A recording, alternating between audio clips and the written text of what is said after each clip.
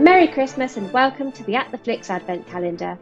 Every day from the 1st of December up to and including the 24th of December, we will be giving you a recommendation for a Christmas film to watch to get you in that festive mood. Some will be films that you know, some you won't. Here's today's recommendation.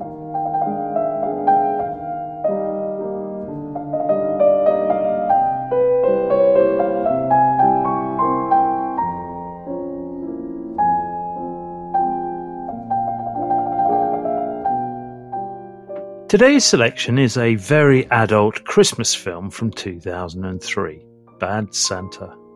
Willie T. Soak, played by Billy Bob Thornton, and Marcus Skidmore, played by Tony Cox, are a pair of professional thieves. Their modus operandi is, every Christmas Willie gets a job as a Santa Claus in a big shopping mall so he can case the joint. Then they break open the safe on Christmas Eve, making enough money to keep them going until the next festive season.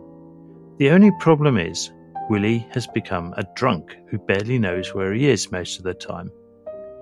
Things come to a head when the duo start their annual campaign, this time in the Saguaro Square Mall in Phoenix.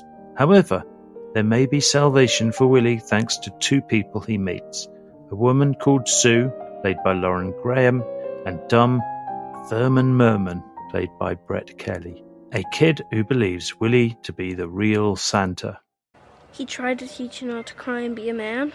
No, it's because he was a mean, drunk son of a bitch. And when he wasn't busy busting my ass, he was putting cigarettes out on my neck. The world ain't fair.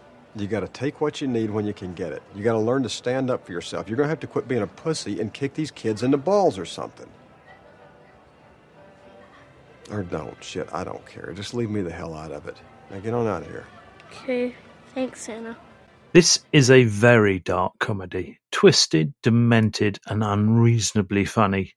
Most mainstream films follow some unwritten parameters, not really daring to cross a line for fear of alienating the paying public or paying sponsors.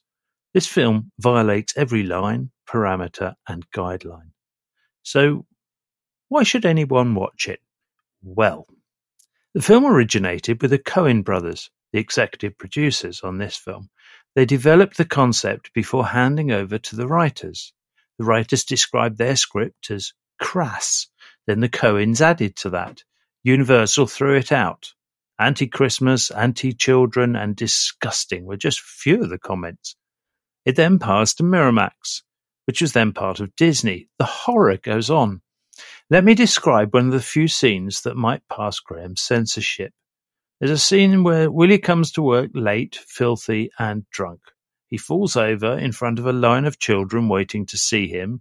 He looks up, blames a model of a donkey for tripping him up, and punches its head off. And this insanity goes on for the whole film. It's relentless. Director Terry Swigoff deserves huge credit. Whenever the film drifts towards sentimentality, it's dragged back. Whenever Willie gets a break, he ruins it. And Billy Bob Thornton is outstanding as the antisocial oddball, a depressed drunk with an annual role of Santa/thief. He's disgusted at the greed of the children that come to visit. Apparently both Jack Nicholson and Bill Murray, among others, were keen on playing Willie. I'm not sure anyone would have reached the depths Billy Bob did. Tony Cox is excellent in his annual role of Santa's helper/thief. He's the brains, the organizer, and Willie's apologist. The inclusion of Brett Kelly as an 8-year-old boy who keeps asking Santa questions is inspired, if Willie needed winding up anymore. Oh, and Lauren Graham plays a Santa fetishist. I kid you not. Bernie Mac steals every scene he's in. His meeting with the department store manager is pure gold and a great sight gag. There is a lot of swearing, almost every other word, in fact, and yet in between there's a very caustic, very funny screenplay written by Glenn Ficarra and John Requa, the writers of the underrated family film Cats and Dogs. Bad Santa is an assault on the senses. The Washington Times described it as the evil twin of Miracle on 34th Street. And if that isn't a recommendation to watch it, I don't know what is.